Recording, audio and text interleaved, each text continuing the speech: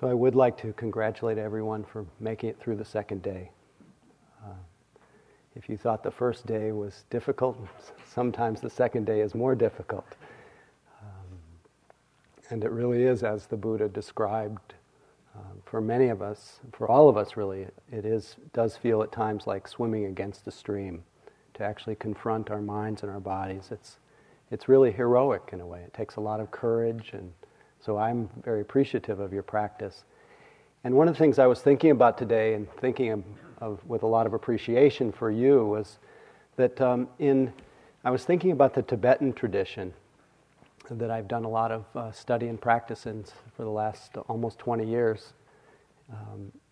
Before, the way I was introduced to it, before I was ever encouraged to do any practice,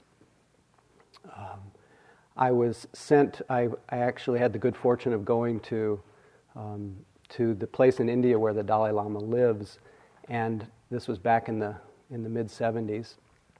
And I was sent, rather than sent to my cushion, I was sent to a teacher that he had empowered to serve Westerners who spoke English and could share teachings. And for the next 2 weeks, he shared one teaching over and over again and elaborated on it. And it's a traditional teaching that most people start with to somehow help bend our mind or turn our mind toward an orientation, toward awakening, toward wakefulness, away from our regular, our ordinary preoccupations. And I use the gesture and the words bending our mind. It feels like almost bending steel to shift our attention from our ordinary way of thinking. And this is the assumption in the Tibetan tradition. So they over and over, they offer this teaching called the Four Reminders, and I'm just going to name them. I'm not going to elaborate on them. But the four reminders that one is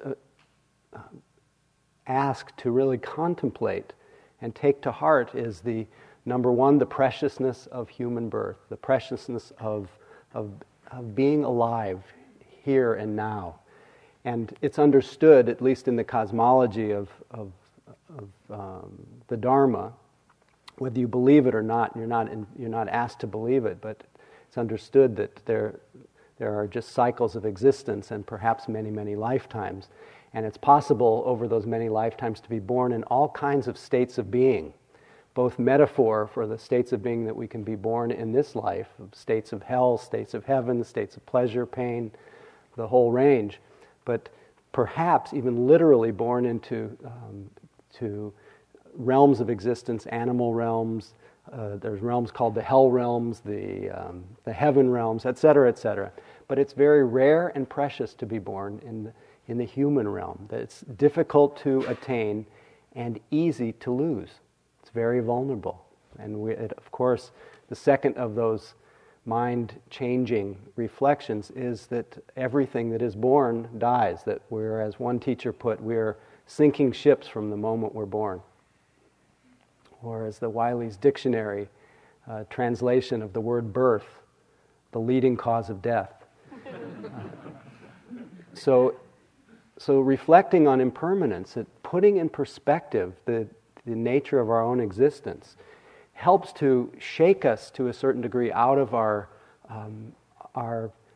trance that this life is endless. And it's also spoken about in other wisdom traditions. In the Bhagavad Gita, it's talked about as there's this dialogue between Arjuna and somebody, and I don't remember the characters, but in the dialogue, the question is asked, what's the most wondrous thing in this world? And the response is, the most wondrous thing in this world is that billions or millions or billions are dying all around us every day, but somehow we don't think it will happen to us. That this is the most wondrous thing. Our capacity for a kind of self-deception and ignorance of this fact it's astounding, but yet we all understand it as well. There's a way that it goes out of our consciousness. So the preciousness of human birth, the difficulty to attain, the ease of losing it, the law of impermanence, that anything that we hold near and dear will come and go. Everything. And the third mind-changing reflection, something to really contemplate, is that every action of our body, our speech, our mind, everything that we do produces a result. Every cause produces a result. And depending on the motivation behind those actions, if the motivation is wholesome or kind or generous or compassionate, you get one result. If the intention behind an action is unwholesome, to cause harm, not for someone's benefit, overly aggrandizing or selfish, produces a different result, maybe the same action. But that every action produces a result. And in fact, as one famous passage, I think this is from Padmasambhava, said, if you want to understand your past, look at your present condition.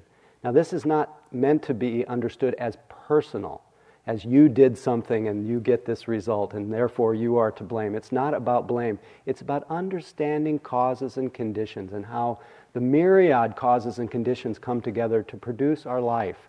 Many of the causes, in fact most of the causes, we could say are non-personal. The influences of teacher, culture, etc., etc., etc. But if we want to understand our past, we can look at our present condition. If we want to understand our future, we look at our present actions.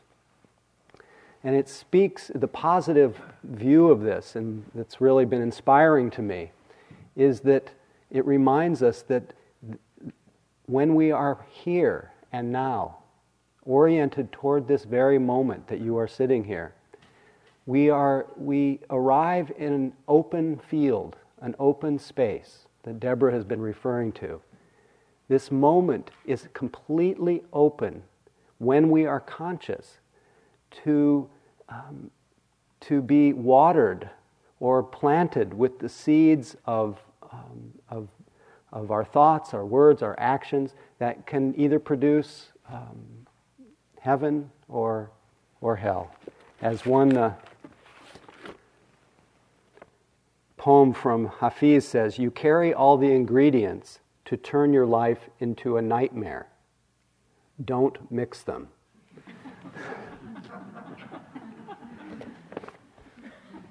He doesn't stop there. At the end, and this goes with the spin here, the positive view of it. You carry all the ingredients to turn your existence into joy. Mix them. So it really speaks to this creative power that is available to us in every moment. When we are absorbed, preoccupied, unconscious, carried along by the winds of our actions, and a lot of those actions blinding us to this creative possibility, when we're carried along, there's absolutely nothing we can do. But when we wake up and encourage this wakefulness, even this moment, not just waiting till the talk is over and to go back to your cushion, but even this moment, if you begin to derive an appreciation for its pregnancy, its possibility for birth of anything, depending on where your attention is directed. Now, of course, we will experience the fruits of where we have dwelled before in those previous present moments. But there is that opportunity when we wake up, when in those moments we are mindful, to begin to continue to plant seeds of a kind of future present moment that will to be to our advantage. So I went on a little long about the karma part, and it's an impossible topic to even talk about, but I just thought I would talk about that one part of it. So there's the preciousness of human birth, the reflection on the fact of impermanence. Anything that arises has the nature to pass away. The lawfulness of that every action produces results. And last but not least, the encouraged reflection is on, at least the way it's translated, as it was translated to me, was that samsara, the word samsara is defective. The defects of samsara. And samsara is the word for endless, it's generally translated as endless wandering, but often translated as the cycles of becoming, the cycles of birth, sickness, old age, and death, and the cycles of existence that go round and around, as though we're on this gerbil wheel that just keeps going around and around. And we keep expecting engaged in something that has the nature to change. We keep expecting that changing experience, some sight, some sound, some smell, some taste. We expect it to deliver some lasting happiness. And because of our blindness, our ignorance, we keep looking for love in all the wrong places. And it keeps us on this cycle, if you haven't noticed, of looking forward, obsessed with what next. Any of you notice that today? Any toppling forward? Just a few of you. I don't believe that. So I'm mentioning these reminders very briefly, but the encouragement is that we contemplate these over and over. And I remembered that when I came to a retreat, Vipassana retreat, and in fact at the beginning of this retreat, as beautiful and as ancient a ritual as the taking of the refuges is, we basically drop the refuges on you, in a way. The refuge in the Buddha, the Dharma, and the Sangha. And I think that sometimes these refuges are our opportunity it's the opportunity within this tradition of practice to really orient ourselves toward a different kind of refuge. Because most of us have been taking refuge in what we've been taught. We all look for refuge. We look for a safe haven. We look for a safe haven of some place that gives us relief in our life. Does that seem to resonate with you? All of us have this very sincere longing to find a safe refuge. But unfortunately, what we have been offered is exemplified by a character named Spence, who in this advertisement from 1998, and I think he really is the composite of many of us, of at least a part of many of us. Spence is pictured with in a lotus posture, but behind him is a lot of stuff. And Spence puts it this way, or Spence put a new twist on an old philosophy. To be one with everything, he says, you've got to have one of everything.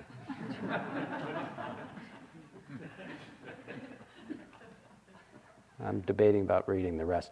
That's why he also has the new Ford Ranger. So he can seek wisdom on a mountaintop, take off in hot pursuit of enlightenment, and connect with Mother Earth by looking no further than into the planet's coolest four-door compact pickup truck. He says it gives him easy access to inner peace, which makes him one happy soul. This is the refuge that we have been inculcated with day in and day out. To be one with everything, to find that cessation of suffering, we must have one of everything. And it is bred a culture that is spinning like that gerbil. Sogyal Rinpoche puts it this way: sometimes I think that the greatest achievement of modern culture is its brilliant selling of samsara and its barren distractions. Modern society seems to me a celebration of all the things that lead away from the truth, make truth hard to live for, and discourage people from even believing that it exists.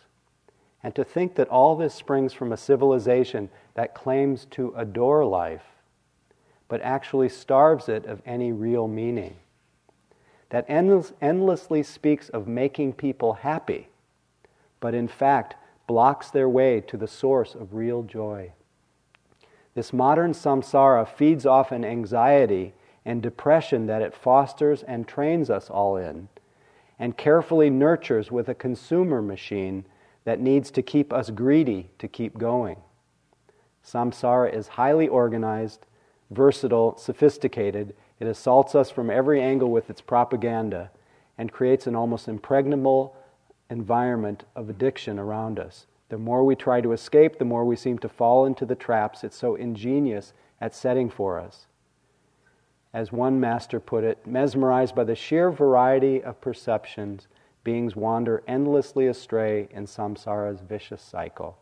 Obsessed then with false hopes, dreams, ambitions, which promise happiness but lead only to misery, we're like people crawling through an endless desert, dying of thirst, and all that samsara holds out to us to drink is a cup of salt water designed to make us even thirstier. How do you feel when you hear this?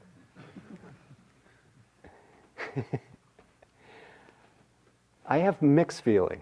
It's very hard hitting, but at the same time, there's something in me that wants to see it the way it really is. I don't want to be living in a trance of looking for happiness in places that I won't experience it. So instead of, that's just one example of the refuges that we have practiced taking. And we come to a retreat and we're invited to take a different kind of refuge. We're reminded, as we are in many wisdom traditions, that all, in a sense, all mystics, all awakened beings, all way showers have realized through their practice, through their yearning, that each of us,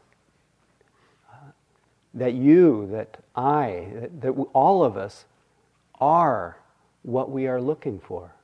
This is the open secret. This is the universal truth that is pointed to again and again, that you are what you are looking for. And as I say that, I look at you and I see that consciousness, that wakefulness that is at your heart, at your core, may not be the way that you think about yourself.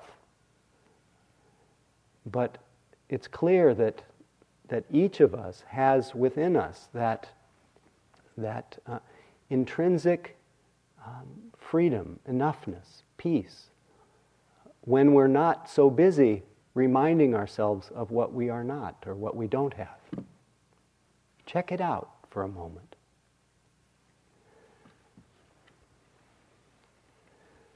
This truth, this true nature that Deborah has referred to many times, has been obscured by our conditioning, by the messages we have received, our habits, and where we have looked for a sense of relief.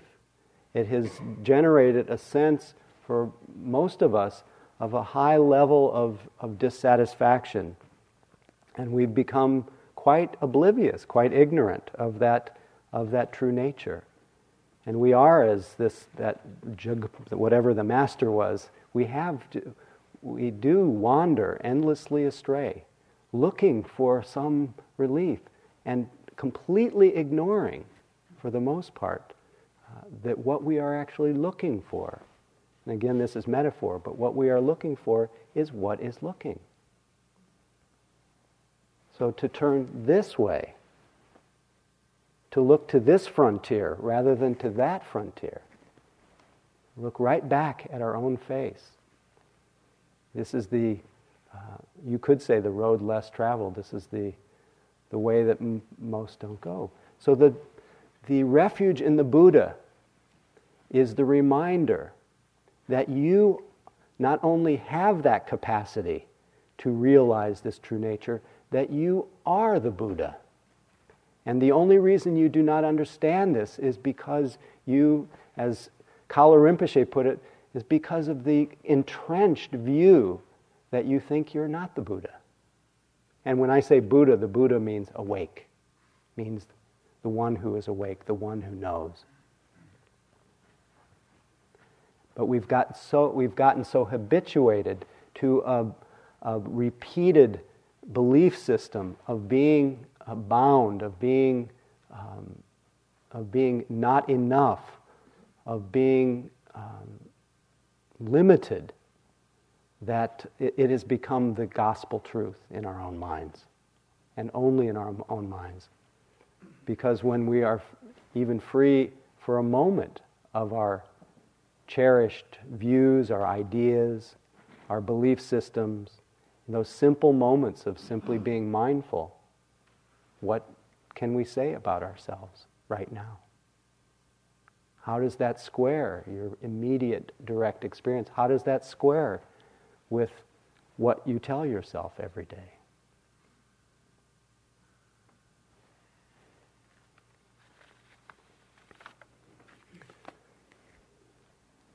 So the Buddha, the refuge in the Buddha, is a reminder to turn toward ourselves, to an encouragement to look within for that awakening, to recognize that we have this capacity within our very mind stream to know what's happening.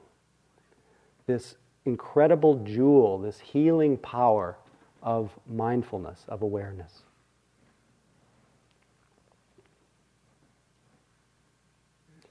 That when this awareness is nurtured, it is encouraged, it is practiced, that all the qualities, the quality of compassion that Deborah spoke so beautifully about last night, quality of love, the quality of wisdom and discernment, all of these flow from this natural presence that each of us is here and now, not to be found anywhere else. Not to be found in my words, but to be found as the one who hears. I'm reminded as I point in this way. I visited this teacher many years ago, and he kept saying in various ways.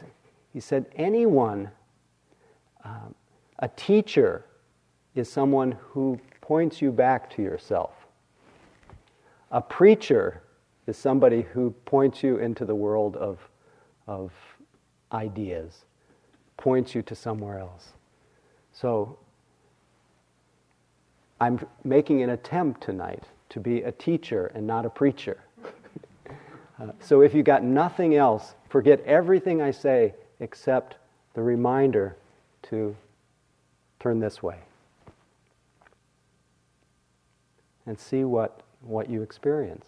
And just keep nurturing that. Notice how naturally, without any attempt, you hear my words. There's an awareness of hearing. You can see me. The room is within your awareness. You take everything in. If you nurture this sense of awareness through the careful attention moment to moment, grow, all those qualities naturally come. The sense of separation begins to melt away. The response of that heart. And of course, where it really matters is in real time, when we're facing both the difficulties and when we face the pleasures of life, so that we can really experience them.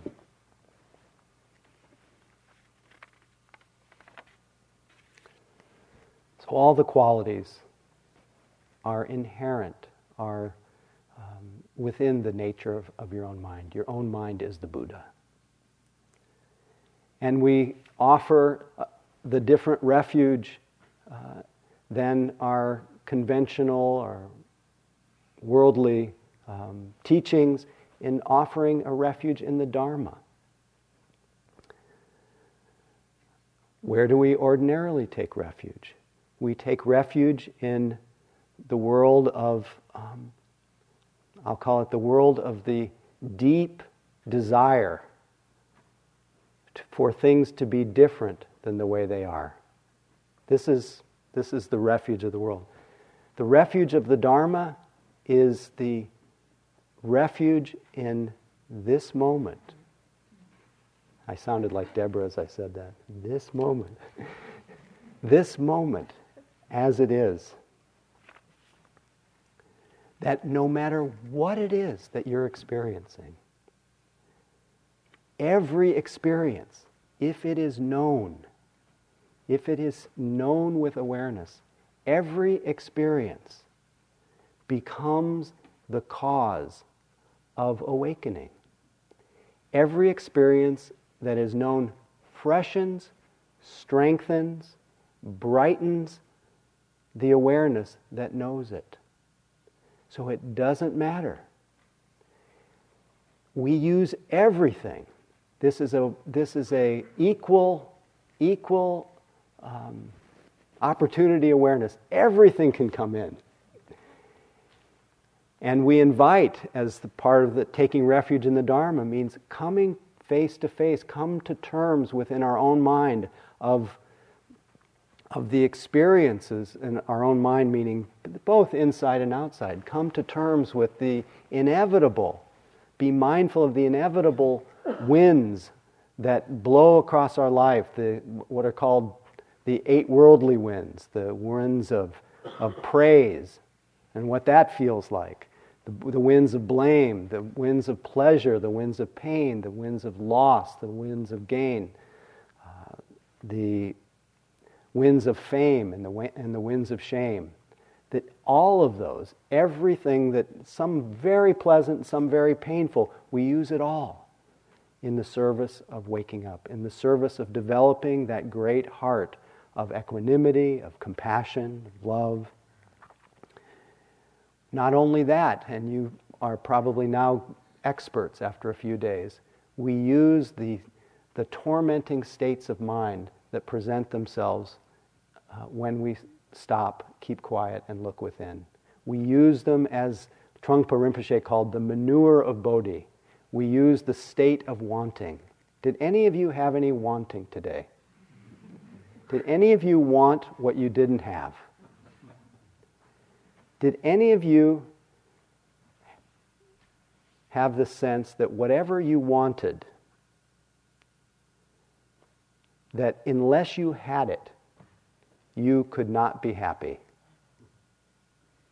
Now I know for a fact, because people have reported this in groups and when I've spoken to them, that, and I know this from universally from having led many practice periods before, that one of the number one wants, desires, is for the bell to ring. The secret to happiness. One person had calculated it right up to the 40-minute period in the sitting is when things start to wiggle. And then the restlessness occurs, and the pain, and then the desire for the bell to ring. And of course, then the bell rings, and as we all do at that point where we have had the good fortune of getting what we want, there is a momentary sense of, relief. And it's assumed that experience, that pleasure, whatever that might have been, was the cause of my temporary happiness. But what we fail to notice, that what really brings the sense of relief is not so much the bell, that's just a sound and it's known, but what brings the relief is the letting go, is the cessation, the falling away of that demand in our mind, that want, that sense, I have to have this, I need it in order to have relief. This is the trance of wanting that can be used in our practice as manure. So it's so easy in our in our life to, especially when you hear teachings about the potential hypnotic effect of the wanting mind and of desire, it's easy to start to impose some idea. I shouldn't want the bell to ring. I shouldn't want anything because desire causes suffering. Have you ever heard that one? Pretty soon we've turned into, instead of being open and awake and interested in the nature of wanting and the nature of our mind and what causes suffering, what brings to the end of it, and discovering the living reality of that and a living understanding, our own personal awakening, we impose a view on ourselves and then become tight, rigid, fundamentalist Buddhists with an irritating odor about us. So the invitation is to actually use that feeling of wanting the bell to ring as a place of curiosity, as a place of exploration. One of what can be a tormenting state. And of course I use a very mild example, although some people probably have felt it to be like a torture test. But that's a relatively mild example. There is an opportunity every time a desire comes into our mind to, at least the invitation is to withdraw our attention from the object, which is the bell, and to explore that state of wanting. Because even our greatest desires that produce a kind of pleasant feeling on a certain level, the level of the image and the expectation, the hope, if we look at the underlying experience of wanting, often it's a turbulent, it's a burning kind of feeling. It's a sense of I can't be at ease. And often, when we have actually taken our attention from the object, from the picture that's been created in our mind, or the compelling story of what I think I have to have in order to be happy, and paid attention to that state of mind, we understand it directly. We realize it as a changing state of the mind, changing like a weather pattern that comes and it goes. And sometimes without ever having gratified that desire, because it has met that feeling state, has met the light of awareness, the awareness has brightened, and it has rendered that state of mind less demanding, less powerful, and often will melt away anyway. So start to explore that. You'll have ample opportunity, since this is the world of the wanting mind. And I know the aversive mind got plenty of exercise today, which is the second common mental state that can be used as the manure of awakening, our refuge in the Dharma, the truth of what's presenting itself. Today, the talk of the retreat, at least partly in one of my groups, was the mysterious alarm that went off in the hall at 11 o'clock that produced, this is great grist for the mill because it produced a lot of a range of reactions, but a lot of them were aversive reactions to a kind of drama. Could be as simple as thinking about, why is that alarm still on, and did that person do it on purpose? Did they? And there was a range, of course, of compassionate responses. That poor person who may feel humiliated or embarrassed or whatever for having an alarm. But probably many people had an aversive reaction. The attention got fixated on the alarm, and the compelling story was, if that person would turn off their alarm, then I could have some relief. That my upset about this is caused by that alarm. But what we realize, and the invitation of the Dharma, is to realize that alarm cannot cause upset. That upset has everything to do with the habitual or conditioned mental reaction to that, the mental state that comes in relationship to that has everything to do with the habit within our own stream of consciousness, our own mind stream. And the good news is, that whole drama can be a practice opportunity to recognize the sound. It would be ideal if we could just hear the sound of the alarm as, hearing, and not even overlay the concept of alarm on it. Just hearing, let it appear and disappear. That would be wonderful. But it doesn't always work that way. Very often, And almost with every experience, there's the experience of something, and depending on our associations with that, we'll have some kind of charge or some kind of reaction. And so for many people, because we generally have a value of silence, the habitual response is aversion. So in the case of using that as practice, as the manure for bodhi, as refuge in the Dharma, we notice the sound.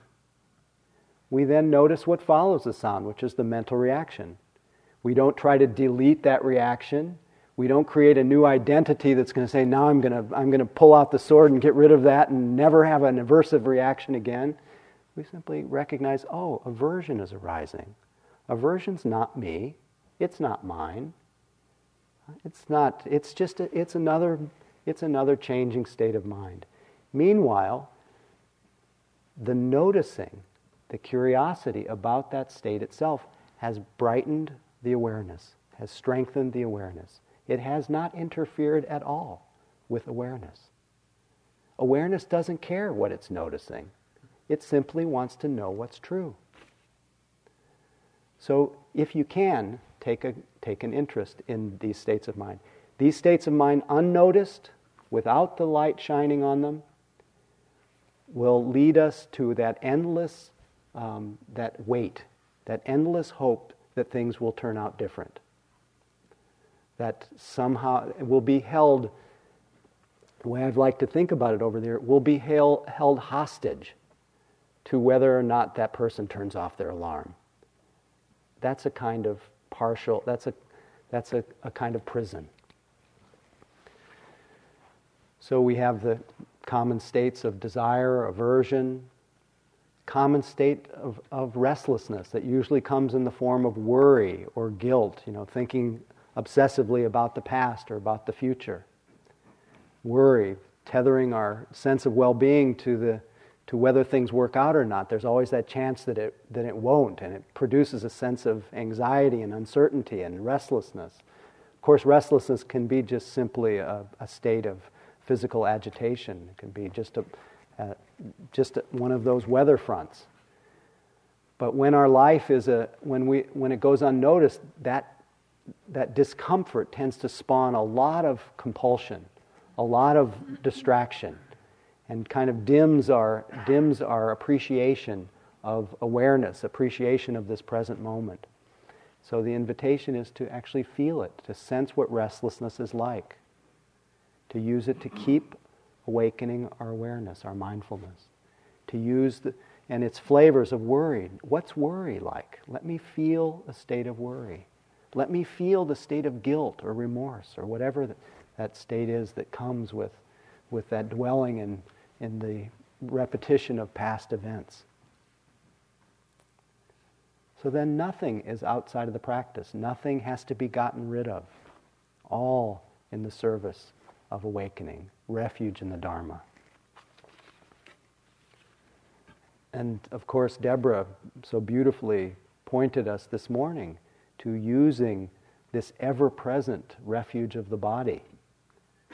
That this body is, and however it's presenting itself, learning how to navigate the field of sensations and the reactions in our body,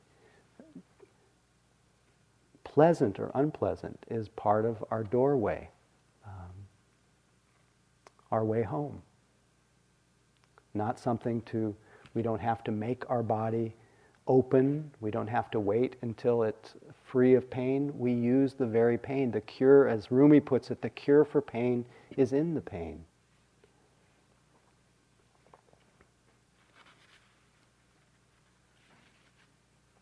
So anything that can be known with awareness,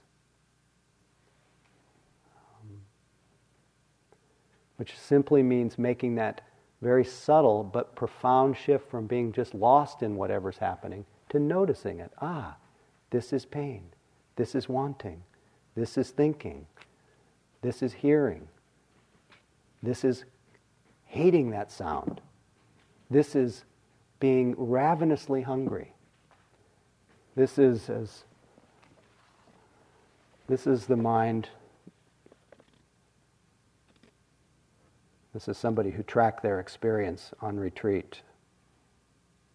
Or, oh, actually, it's a different story. Hey, Guru, I've always wondered what you guys do up here on the mountain all day. Well, at sunrise, I get up, eat a handful of parched corn and start meditating.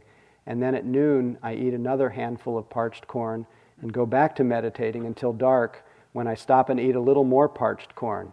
Fantastic. What do you meditate about?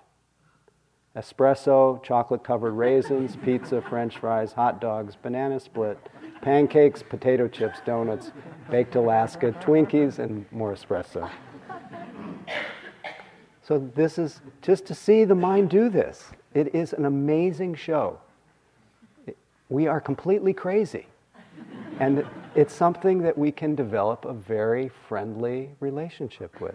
We have such a support system internally. I think Deborah was really alluding to that when we meet the pain with love, how that produces compassion. And actually the studies that are being done, the brain studies on the power of mindfulness, a lot's being done at UCLA, and I may have this information a little inaccurate, but my understanding is that the effect in the brain when a person applies mindfulness to their experience and their emotional life, it simulates a lot of what occurs as the effect on the brain of being cared for by a loving presence, by a parent or a loved one, and that really can be and really should be the function of our mindfulness as a doorway to loving kindness.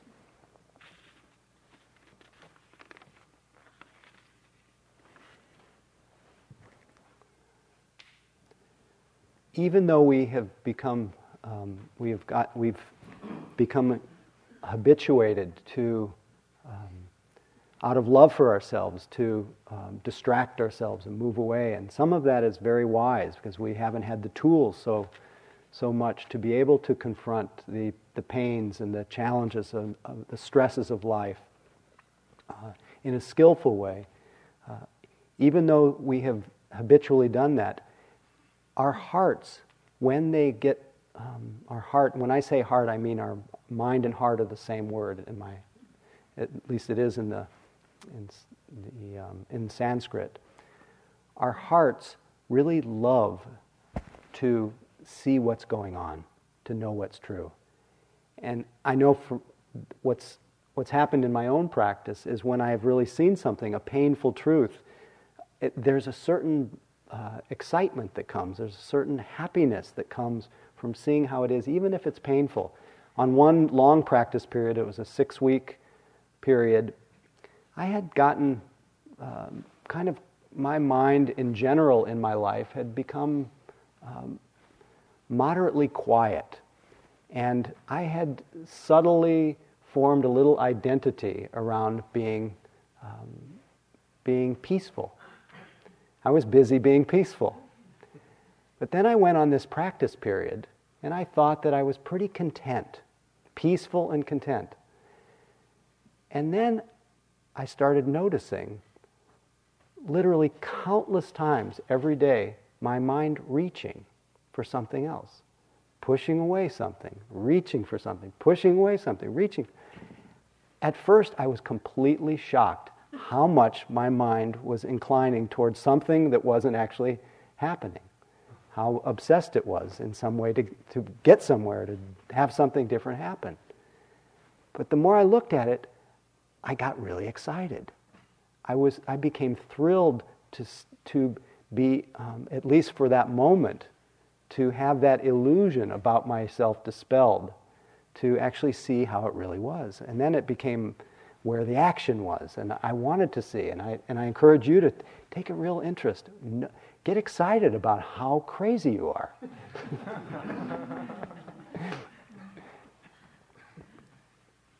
Because that which knows you're crazy is not crazy.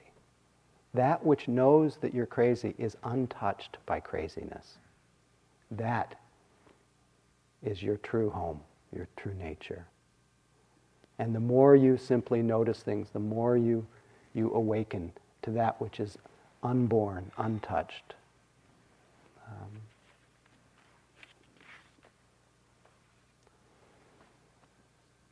It's not seeing, not recognizing causes us a lot of suffering. As R.D. Laing put it, the range of what we think and do is limited by what we fail to notice.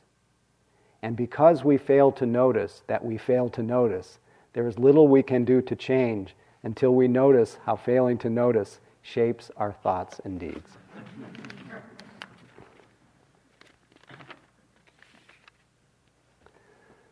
So we come on retreat and we take refuge in the Buddha, that capacity to awaken, and that intrinsic wakefulness that you are, that you have, that's the very wakefulness through which you're perceiving right now.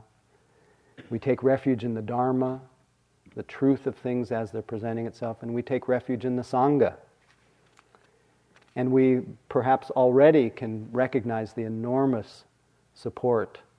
Sangha means community, and it comes, I think it's connected to the word in the Sanskrit called satsang, which means, sat means truth, and sangha is community. The community that gathers for a focus, for the purpose of awakening to truth, that there's a sacred power that grows when people come together in that way, called satsang.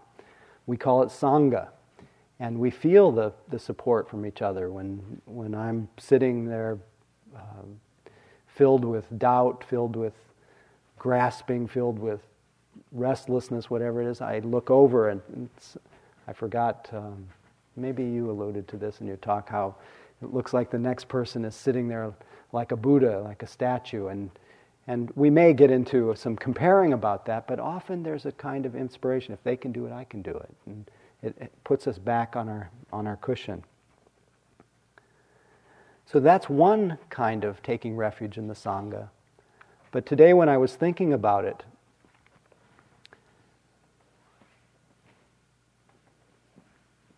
I was thinking about the enormous outpouring of energy and generosity that has been shared over, at least in this tradition, over 2,500 years of beings just like you who have taken the teachings of the Buddha and the Dharma, put them to practice, and come to some realization of their own.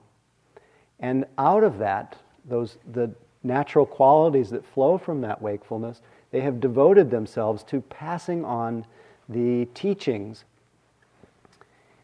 through a living lineage that has gone on for these 2,500 years. It's not that they have just passed on some words.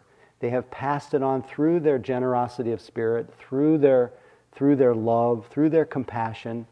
And the fact that it is available to us, it is alive, that we can really recognize it in our own lives or test it in our own practice, is really the legacy of all of that living current of people who practiced. And I was reflecting on this today, that there is not one insight that I have experienced in my own practice, and maybe it's true for you, that can said to be completely independent or separate from the input or the influence of a teacher that I've had the blessing of receiving teachings from or support from. And it's a reminder that the Sangha and this living transmission is a reminder that the teachings are to be found in our own aliveness, in our own living experience. I don't know if this resonates with you in the way that it does with me, but it's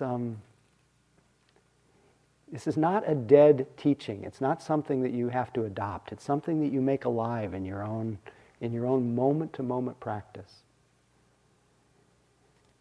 And what that teaching that has been passed on for 2,500 years, this refuge in the Buddha, the Dharma, and the Sangha, is not just a teaching on suffering which is sometimes Buddhism gets this view, it's about dukkha.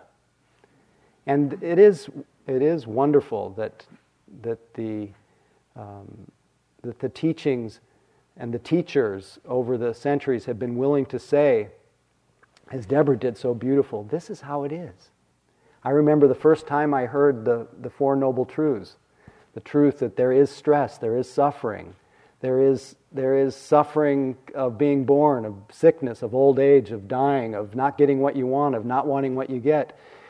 And the cause of that is this grasping at what's next, and there's an end to it, and there's a path to the end. When I first heard this, and it was shining this light on the fact of the stress of existence, that it wasn't all that it was cracked up to be, I just wept. I was so happy that somebody was saying it. There was something about that really triggered the heart. But it really is a practice. And that teaching on dukkha is really in the service of the possibility of awakening, of, you could say, even the possibility of happiness. Not perhaps the happiness that you normally associate with happiness, but the Buddha was called Sukhiya, the happy one. He was not called the great sufferer. But the happiness of a Buddha is a happiness that he called Lokuttara Sukha. Lokuttara means beyond the world. But that may seem like it's separate. But another way of describing it, it means unstuck from the world. A happiness that doesn't depend on things being a certain way. A sense of well-being that doesn't depend on whether you get what you want or want what you get. A sense of presence that can pervade even when you've had your deepest loss. I remember really being tested with this when my father passed away. And I grieved deeply, and I retched, and I went through a lot. But there was a place that knew that this is just the way it is, and that was really at home even in the face of that. And that was kind of a big test. But Lokuttara Sukha, the possibility of our practice, and it was in his evolution of his understanding that he came to this possible. He was full of desire. The Buddha had what I call just not an ordinary desire. I'm sure he started with those. He had a holy desire, a burning desire. So any talk about letting go of desire, it's insane. Every one of us has desires. Unfortunately, where we put our devotion is often in desires that lead to more desire, that lead to the kind of desire that gives us what the Buddha called temporary sense of happiness, that relief that comes when the bell rings. What he called Lokiya Sukha means worldly happiness, the happiness that depends on satisfying a hunger, that depends on getting what you want. Those kinds of desires, no doubt, give tremendous deliciousness. They give pleasure. They give comfort. And the fact that we can even give rise to them, enjoy them, and enjoy the fruits of them, all the kinds of desires in the world, suggest, at least according to the teachings, suggest that your mind is at least free enough to dwell in pleasure, to really enjoy the world of the senses. But what dwelling in these kinds of desires leaves in their wake is a strengthened, like flexing a muscle, a strengthened habit of being dissatisfied. A series of fleeting losses, you might say. Even the most delicious experiences pass away, and that leaves in its wake a little sorrow, what he called anicca dukkha, the stress of impermanence. So he said there are these two kinds of happiness, and mostly we dwell in our lives and devote ourselves to this Lokiya Sukha, like Spence, who thinks to be one with everything, you have to have one of everything. So he called this the happiness of bondage, the happiness of slavery, and said, this world is delicious, but this is not where your attention should dwell.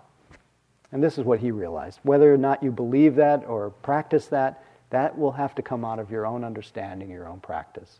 But not to say, oh, yes, worldly desires are impermanent and I have to stop them. You won't until you actually feel that devoting yourself to fleeting pleasures produces a burning sensation that you want to take your hand off the stove. Until it comes close, it's alive, then we just keep dwelling where we ordinarily do. In his case, though, he left that world. He devoted himself to practice, doing many of the same elements that we're practicing here tonight. And in his case, he developed the powers of attention using that same quality that you're asked to do again and again, gathering your mind, connecting it with an experience, and develop very quickly what's called concentration or samadhi. And whether you gather your attention toward one single experience over and over, or whether you gather your attention to changing experiences, that's called khanika samadhi, or the samadhi, the concentration that comes through paying attention to changing experiences. Nevertheless, this attention moment to moment to these changing experiences or to one singular object, the breath, or I think that there are many practices, colors, many different objects for tranquility practice. Many people use mantras. In doing those kinds of practices, he attained a kind of happiness that he called the great happiness of concentration. He went from the happiness of sense pleasures to the happiness of concentration, enjoyed what he described as unmixed happiness. His mind, because he was not dwelling in that ever-changing, fleeting world of unreliable experiences, was not being,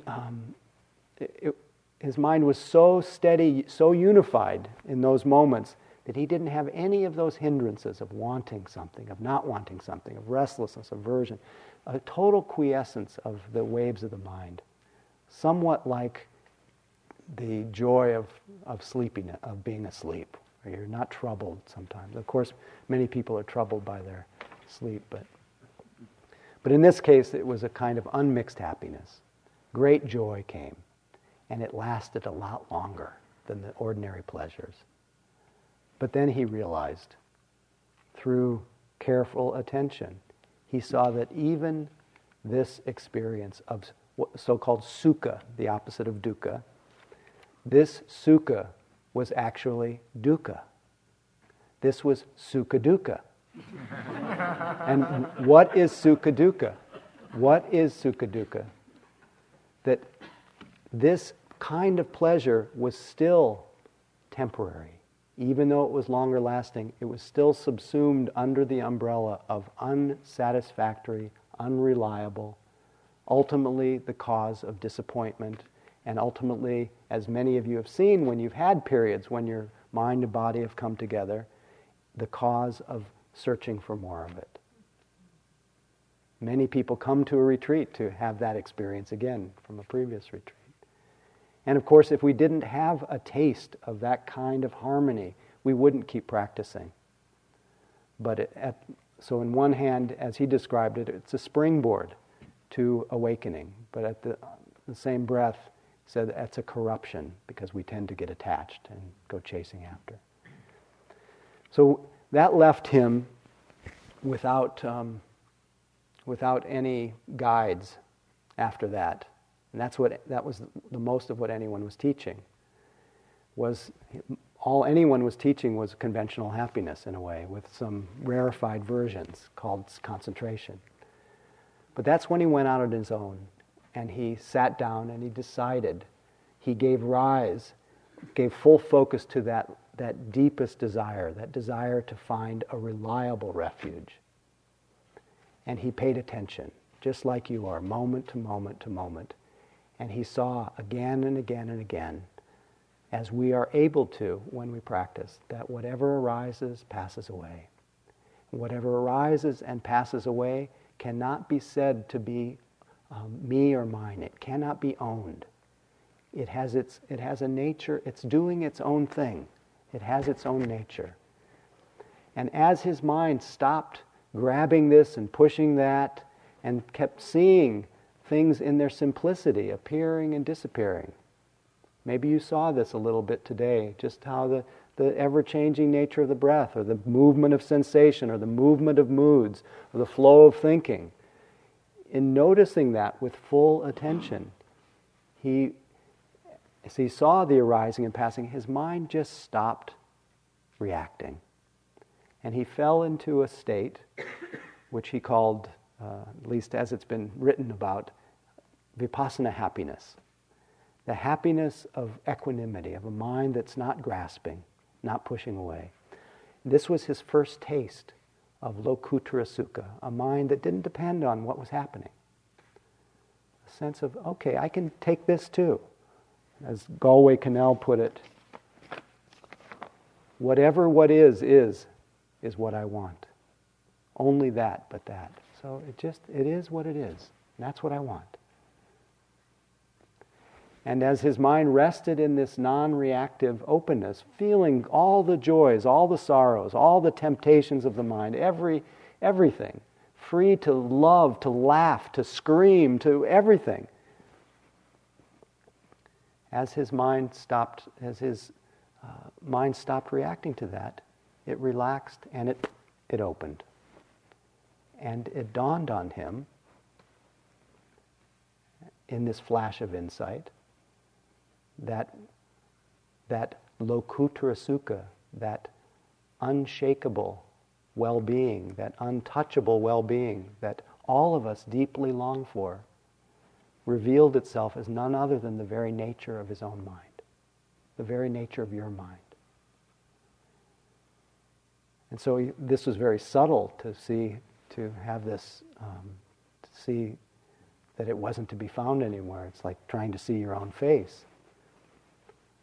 But he saw that there were those like you and me and all of us who are at the retreat here right now, that there are those with just a little bit of dust on their eyes. And if pointed in the direction of this capacity to train, to turn the mind toward its training of wakefulness, that you could realize, that we could realize that same freedom. Not dependent on a retreat, but to use every moment of our life. But of course, enhanced by the opportunity to give sustained attention without distractions. And the encouragement to aim for this highest happiness. And it's understood that it's the beauty of the Dharma that if you aim for that, then all the other kinds of pleasures come in the wake of it. It's not that you have to give everything up, which is another one of those ideas. First you have to find the one who's going to give things up. I don't know if that makes sense, but... So I just want to end on, I know this has gone on a little long, but I just want to end with one of my favorite poems from a Tibetan teacher named Gendon Rinpoche, called Free and Easy. Happiness cannot be found through great effort and willpower, but is already present in open relaxation and letting go. Don't strain yourself. There's nothing to do or to undo. Whatever momentarily arises in the body-mind has no real importance at all and has little reality whatsoever. Why identify with and become attached to it, passing judgment upon it and ourselves? Far better to simply let the entire game happen on its own, springing up and falling back like waves, without changing or manipulating anything. And notice how everything vanishes and reappears magically again and again, time without end. Only our searching for happiness prevents us from seeing it. It's like a vivid rainbow which you pursue without ever catching, or a dog chasing its own tail. Although peace and happiness do not exist as an actual thing or place, it is always available and accompanies you every instant. Don't believe in the reality of good and bad experiences. They are like today's ephemeral weather, like rainbows in the sky.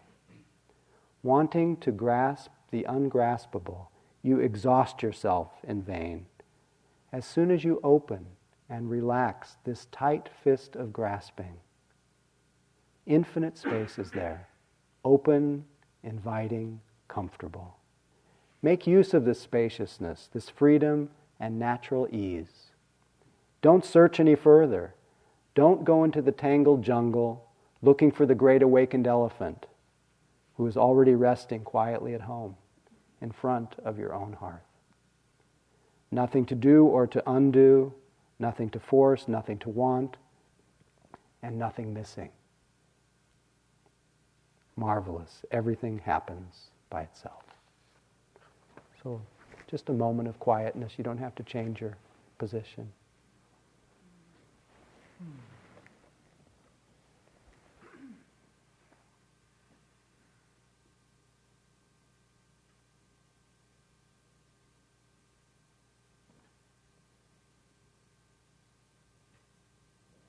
May all beings recognize their true nature here and now.